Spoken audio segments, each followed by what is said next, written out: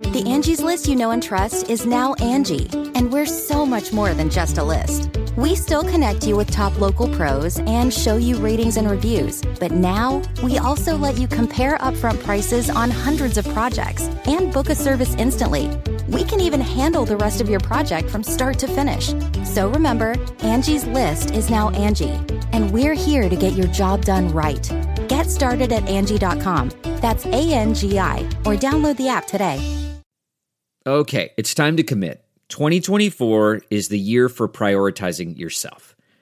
Begin your new smile journey with Byte, and you could start seeing results in just 2 to 3 weeks. Just order your at-home impression kit today for only $14.95 at Byte.com. Byte clear liners are doctor-directed and delivered to your door. Treatment costs thousands less than braces, plus they offer financing options, accept eligible insurance, and you could pay with your HSA, FSA. Get 80% off your impression kit when you use code WONDERY at Byte.com. That's BYTE.com. Start your confidence journey today with Byte. Don't touch that dial. You're tuned in to the Dread Podcast Network. Welcome to Development Hell.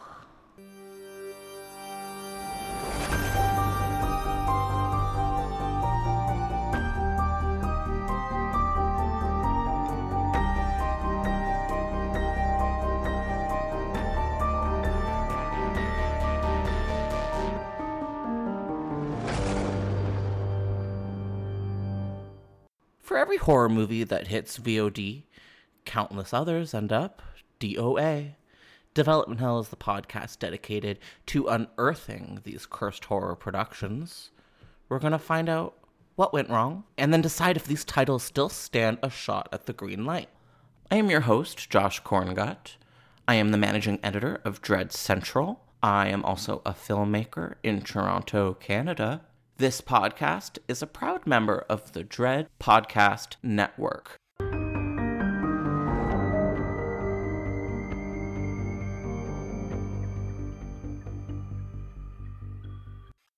Hi, everybody, and welcome back to a brand new episode of Development Hell. We are discussing Halloween 3. We all love it. We all know it. But we're also going to dig into what I think is a potential follow-up/sequel. We've got a project today to discuss by the name of Silver Shamrock Novelties. As our guest, we have its creator, Craig Lowe. Craig, how's it going? That was a great intro. The build-up. And then it came to me, and I was a jump scare that had nothing. Yep. Yeah, you close the medicine cabinet, and I'm just sort of standing. Oh, classic.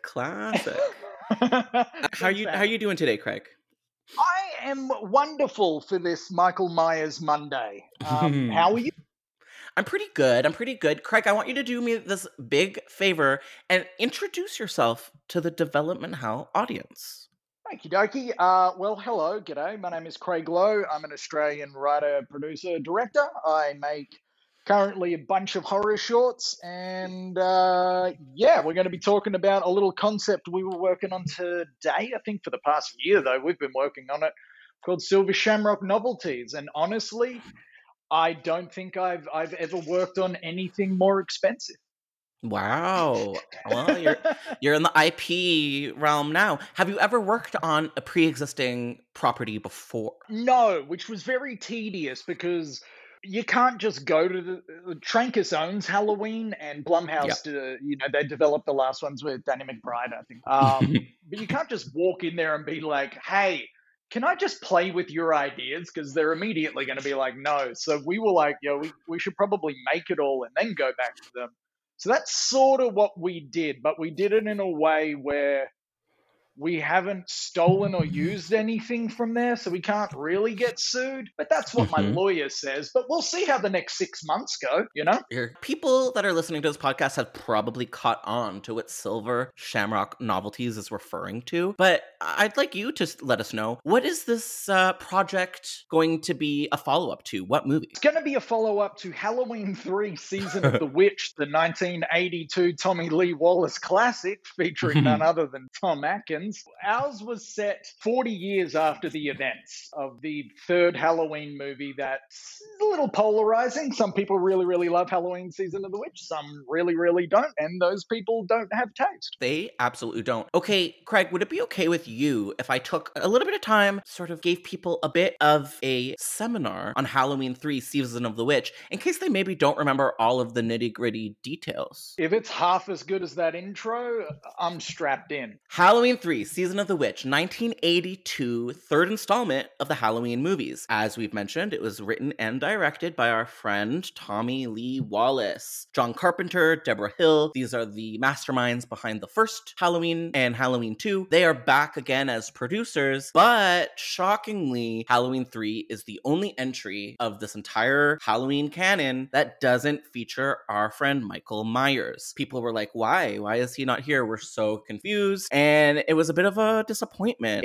People didn't like it. It did okay at the box office, but over time, the tides changed to some degree, and people started to appreciate it a little bit more once they sort of acclimatized to the fact that, you know, Michael Myers isn't in this one.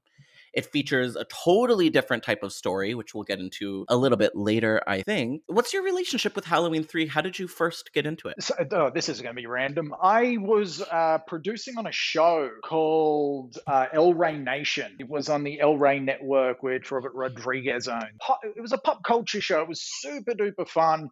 Basically, 4 nerds sit around a table, talk about pop culture stuff. So to just feel like you were chilling out in the basement. And the 4 cast members we had on this show were unbelievable when it came to knowledge of the genre. But they were on the show and they started talking about Halloween 3 Season of the Witch. And I was like, I've never seen this thing. And Cameron Rice was like, well, do yourself a favor, go and check it out. And I did. And I was like, this is the greatest movie of all time, because it's a melting pot of incredibly cool, crazy concepts, which, if you're on board, he pulls them off. But if you're not on board, I can see why you'd be a little bit deterred. But yeah, I found out from Cameron, I loved the color. I thought the synth over the top was beautiful.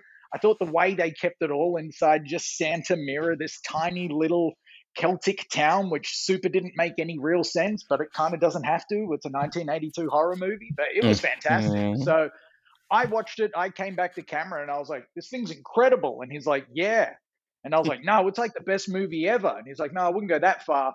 And then, 6 years later now, I've got a Halloween 3 tattoo. And then I made Silver Shamrock novelties. And yeah, might have gone a little bit overboard. You're full in. Yeah. For the uninitiated, if I put a gun to your head, how would you describe this movie? What is it about? And I'm talking about the original Halloween 3. The original Halloween 3 Season of the Witch is about an amazing doctor called Dr. Daniel Chalice, who is investigating a guy who's come into his hospital being chased by a cyborg robot, which doesn't make sense, but it will in a bit. Now, the cyborg blows himself up at the hospital. Dr. Daniel Chalice is like, what's this about? The girl comes and it turns out her dad was killed by the cyborg, and she links up with Chalice and they're like, yo, we don't look like we'd have any chemistry. Let's hit the road. And they do. They head to Santa Mira, where everyone is Irish and then some people aren't, which also doesn't make sense, but who cares? Let's keep moving on. Then out of nowhere, they sleep together, by the way, which I don't know if it seemed like it's a weird Hail Mary that they throw in the movie, but it happens 40 minutes in and you're like, didn't see that coming. And then they try and break into this factory that sells cursed Halloween masks that all link up to a television commercial and melt children's faces. And it ties into Halloween. And a guy called Connell Cochran, who might have something to do with aliens, we're not too sure. Interesting. I feel like you did a pretty good job summarizing the impossible. So really, congratulations. I feel like you have been paying special attention to this movie. I can tell. You know what's weird? It's like 3 movies in one. When I go to explain it, I'm like, yeah, you could talk about Chalice's story. You could talk about Cochran's. You could talk about how it has nothing to do with Halloween. Although I think Michael Myers is in it briefly in that bar scene. Yeah, on TV, right? They play a commercial for Halloween, which is very confusing. Very confused. I think that also pissed off a lot of people when that originally happened as well. Maybe not as much as people are pissed off right now when Halloween ends, but people were pissed. I'm going to make you talk about Halloween Ends, so just apologies in advance. Something that I like, something that I always find super interesting about Halloween 3 is that John Carpenter and Deborah Hill, to my understanding, always wanted to make the Halloween series a spooky Halloween night anthology where every chapter would be a different scary story that took place on the holiday. But then Michael Myers was so successful, so they agreed to do a second one. And then when they made the third one, they started to do the anthology route. And that, I'm sorry, is like extraordinarily confusing because there's already 2 Michael Myers movies and he's so popular. But I really wish I could have seen where it could have gone, where the different stories could have been. Yeah, I mean, I'd still sign up for a John Carpenter anthology series. We sort of hint at it in Silver Shamrock Novelties where we were like, well, maybe there could still be room to do an anthology style something in here with Halloween. So we kind of have a little bit of something of that in the thing we made, but yeah, you are right. It was super confusing to drop a third one that's an anthology. If you've already dropped 2 and everyone's super canon and into Michael Myers, which they very much were into by then. And also, I thought number 2 was a great way to do a sequel, to just literally pick up where the first one picks off. That didn't make any sense. Number 2 is killer. As a kid, before, I understood what made the series so great, because I think it's pretty mature, I like number 2 more. Number 2 is a little more fast-paced. It's more of a slasher film. It kind of has that Friday the 13th, like post-Friday the 13th energy. And I like a hospital setting. A hospital is a scary-ass setting. So I appreciated that. Yeah, agreed. A lot of people love Halloween 3. Not everybody, but a lot of people, the people that love it a lot. And I'm wondering, why do you think that is? Why is this such a cult favorite? I think because Tom Atkins seems like the kind of actor you would run into at the airport and he wouldn't be a dick. So he's instantly got that humble, you see him and you're like, you're a cool dude. And then I don't think number 3 takes itself super seriously. Now, I know that there's a place in horror currently, elevated horror. I mean, we got to, jack up the seriousness, but I think Halloween 3 is kind of so fucking batshit crazy that you can't help but be like, yeah, fuck it, cyborgs, let's do it. And that's why I jumped on board. I'm like, the moment I saw a laser fire into a woman's head and split it open, I was like, yeah, here it is. This is it. This is cinema. This is what it's about. Thank you, Halloween 3, 100%. Yeah. Someone recently said on Twitter, I forget who, that Halloween 3 is the most disturbing of all the Halloween films. And I have to say, I kind of resonate with that. Not because it's actually disturbing, but there are some very gruesome moments in this. Can we just talk for a second about like the nastiness of this movie? Does anything stand out to you specifically? I mean, we all know the iconic the pumpkin mask kid staring into the television abyss. If you haven't seen Halloween 3, if you simply type in Halloween 3, that death comes up because I think it's as disturbing as a large Marge. I think it's, it's up there. It's up there the first time you saw Chucky scream and run, and he's all like, fuck you, bitch. You're like, oh, okay, yep, not terrified. All those moments hit. Once you see a child's face melt into bugs, spiders, and snakes, and his parents don't really help, by the way. They just sort of kick it in the back. They just sit on the sofa in the back like, oh, this is wild. We're going to have to make another one of those kids. And then, at least they can. Everyone dies, and then you're like, oh, that sucks. But maybe what's better is maybe Tom Atkins' reaction to it, because you could maybe see they didn't really tell him what he was staring into. He's staring at the TV, and then he's like, oh, that fucking sucks. It's like, I mean, the kid's head, yeah. He's really doing his best. He's really committing the best that he can, and I appreciate that. Yeah, this movie is insane. Something that I forgot a little bit about was how directly Stonehenge is involved in this. And I not long ago rewatched Troll 2, and Stonehenge was like the evil root in that as well.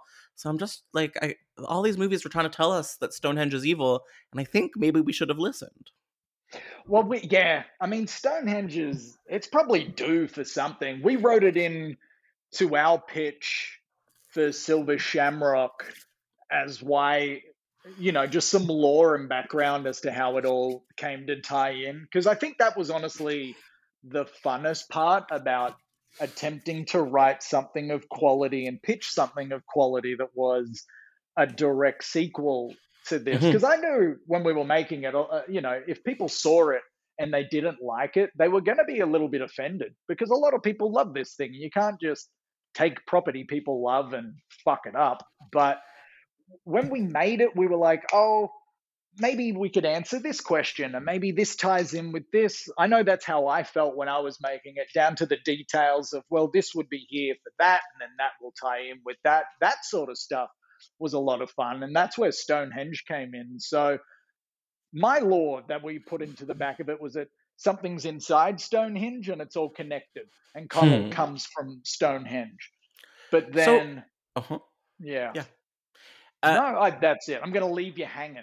I like that now, because now I just need to know more. And my next question for you is, can you give me like an elevator pitch for Silver Shamrock Novelties? What's going on in this project? I'm dying to know. You know what? Let me just read it because I get too excited. I love that. And then I just yell it at people. Let's hear it. Here's the logline, guys. Logline. Halloween night 1982. A mysterious chemical fire tears through the Silver Shamrock Novelties factory, leaving the town of Santa Mira declared abandoned with over 100 missing inside. Ooh, Josh, that's spooky already. I'm scared. I'm scared. 40 years later, a kidnapping in the nearby town of Haggis Hill opens old wounds and forces 5 childhood friends to face what happened the night no one came home. There you go. Whoa. So what I've created is an adjacent town to Santa Mira, and all their friends and family had to go the night that the factory blew up, and a lot of them never returned home. They all declared Santa Mira basically like a Chernobyl, and then 40 years later, a group of friends are like, you know what, we're not going to be scared of this place no more. Let's jump the fence and go and see what's going on inside. And let me tell you, it all falls to shit very quickly. But we wanted to shoot it like a oneer, like 1917 style, of just like 5 people, Mad Max Fury Road style, trying to get through Santa Mira fighting cyborgs and whatnot. So can you tell me a little bit about your lead characters in this movie? So the lead is a guy called Cooper, and he has a bit of a fuck-up brother called Riley. Both twins. One's a cop. The other one heads out to LA to try and make it big. Neither of them are happy about their lives. Cooper is also with Bonnie, who is the granddaughter of the auto body shop. You all seen it from Season of the Witch if you've seen that movie. Basically, those guys are dealing with the fact that they all grew up without dads and they're all kind of figuring out life on their own. That was sort of the basis for it, but it's not a macho movie, if that makes sense. I don't know if that made sense. No, it absolutely makes sense. I want to femme it up. So no, I understand completely. That's what made Freddy Krueger so special. My God. It was weirdly sensitive in a way. You were watching a whole bunch of teenagers figure out life while a dickhead was chasing them around with, needle fingers. No thanks. And he had to have been gay because that personality, that sense of humor, I that has to be coming from a queer person. I just have to say it. You can't razz that hard right before you murder someone. And just, the taste and the fashion. So something I'm dying to know about, and you can tell me as much as you're comfortable with, but what has your pre-production journey been like? Have you been able to pitch anyone? What has it been like on the other side of the curtain? It's actually been pretty fun / pretty easy / pretty nothing. So we made it all. The developing of it was a lot of fun. It took like 15 of us to pull this thing together. It stars D. Ray Davis, who's also a writing partner. So his production company put money behind it. We took a year to build everything, including, I'll say this much, we rebuilt the Silver Shamrock factory using a soundstage out in Playa Vista over here in LA. So we built it to look like the Silver Shamrock factory has been closed down for 40 years. So we had to fill it with cobwebs and create cyborgs. And I chiseled a 12-foot piece of styrofoam to look like a piece of the Stonehenge. So a lot of it was really fun. That side of building and creating is always fun. The meeting stuff is always really quick and really ambivalent. So we've finished the pitch deck, which I think is like 27 pages. I wrote the movie treatment. It's like another 30 pages. So everyone knows what it'll look like. We made the proof of concept, which is, I think we're going to post it. I think it's online now. I'm not sure. I'm not sure who's or where's or what's it doing. But then we sent it over to Blumhouse. Ryan Turek, who is a really lovely guy, he was like, Blum is no longer making Halloween stuff. The Halloween Ends was officially Halloween Ends for those guys. So they were like, dope, but we can't do anything with it. It belongs to Trancas and Halloween. We sent it over to Trancas, and those guys have been obviously extremely busy dropping their movie last week. So they were like, hey, this looks great. We're going to review it as soon as we've dropped our stuff. So who knows, man? It's sitting with the development gods. More than likely, I would say nothing's going to happen. But the optimistic me says if I win an Academy Award within 10 years, I could probably get it off the ground. So what has been fan response when fans get a whiff of this? What are they saying to you? I've only showed it to you and one other person online who knows the Halloween franchise really. Like Vanessa and Cameron both really, really liked it because they got me onto Halloween 3. But we haven't been able to show anyone yet this thing at all. So I don't know. I know how much I love it. It's got a bunch of John Carpenter tie-ins. It's got a bunch of Halloween tie-ins. It'll answer some questions and raise some questions. What the proof of concept is that we made is just what the opening scene of the movie would be. So you'll be like, wait, what's going on here? And that's what we've made. And honestly, it was a blast. I'm not sure if I'm going to get my ass torn out like the Halloween Ends guys are right now, more than likely, because that's the internet and it's an awesome place for everyone to jump online and share their opinions, which need to be heard. Hey, at least we are talking about it. I was a little worried that the third film might get a little lost in the shuffle, but not at all. The Halloween conversation is as strong as it ever has been. Yeah, I mean, what a weird time. You know what's good? At least people are passionate. That's one thing we can all take away, you know? And, now that these 3 movies are out of the way, and there's maybe a bit of a sour taste in people's mouth, it may be the perfect time for something like this, where you're continuing the Halloween lore or spirit, but in a totally fresh and different way, but in a way people remember. Yeah, I mean, what we've made is just something... I mean, it's live action animation, so we've blended all the love and care of stuff that we really dig from like a Creep Show and those sorts of shows and Who Framed Roger Rabbit, and we blended it in with some really great stuff from Santa Mira and definitely some things people will really, really dig. We originally wanted to make it as a live action 6-part series style thing, but I don't know. Cool. It works better as a feature. And I think seeing a Halloween movie done as a one-er would be really, really tight. I mean, I'd be there opening night, no doubt about that. I like the name, Silver Shamrock Novelties. It's great. Was there ever any other names on the docket that you were playing around with? Yeah, we were going to call it Halloween 3-2. I love that as well. Look, I don't take anything that super seriously. I mean, horror is so much fun, and it was so much fun making this thing.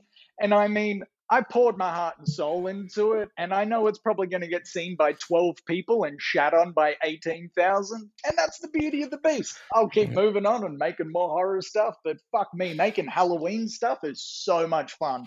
I have to say, I love this project, and I really hope that fans get to see it eventually because it's fun as hell. And we'll see. And Josh, thank you so much for taking the time to chat to me about it and being, I think, maybe literally the first person to see it and be like, wow, cool. And that meant the world to me. So thank you, mate. Yeah. The second I got this pitch, I was like, has to be an episode because I love this movie and I know that fans are going to be interested in listening. Craig, where can people find you on the internet if you want to be found? I don't. Leave me alone. Oh I will get God. restraining orders out against every one of you. No, I'm on Instagram, Lowy Live. I used to do stand-up comedy until I realized I'm not funny. So now I make horror. So Lowy Live would be the link there. And then I'm not on Twitter and I'm not on Facebook because I just like posting really colorful photos because I'm 10.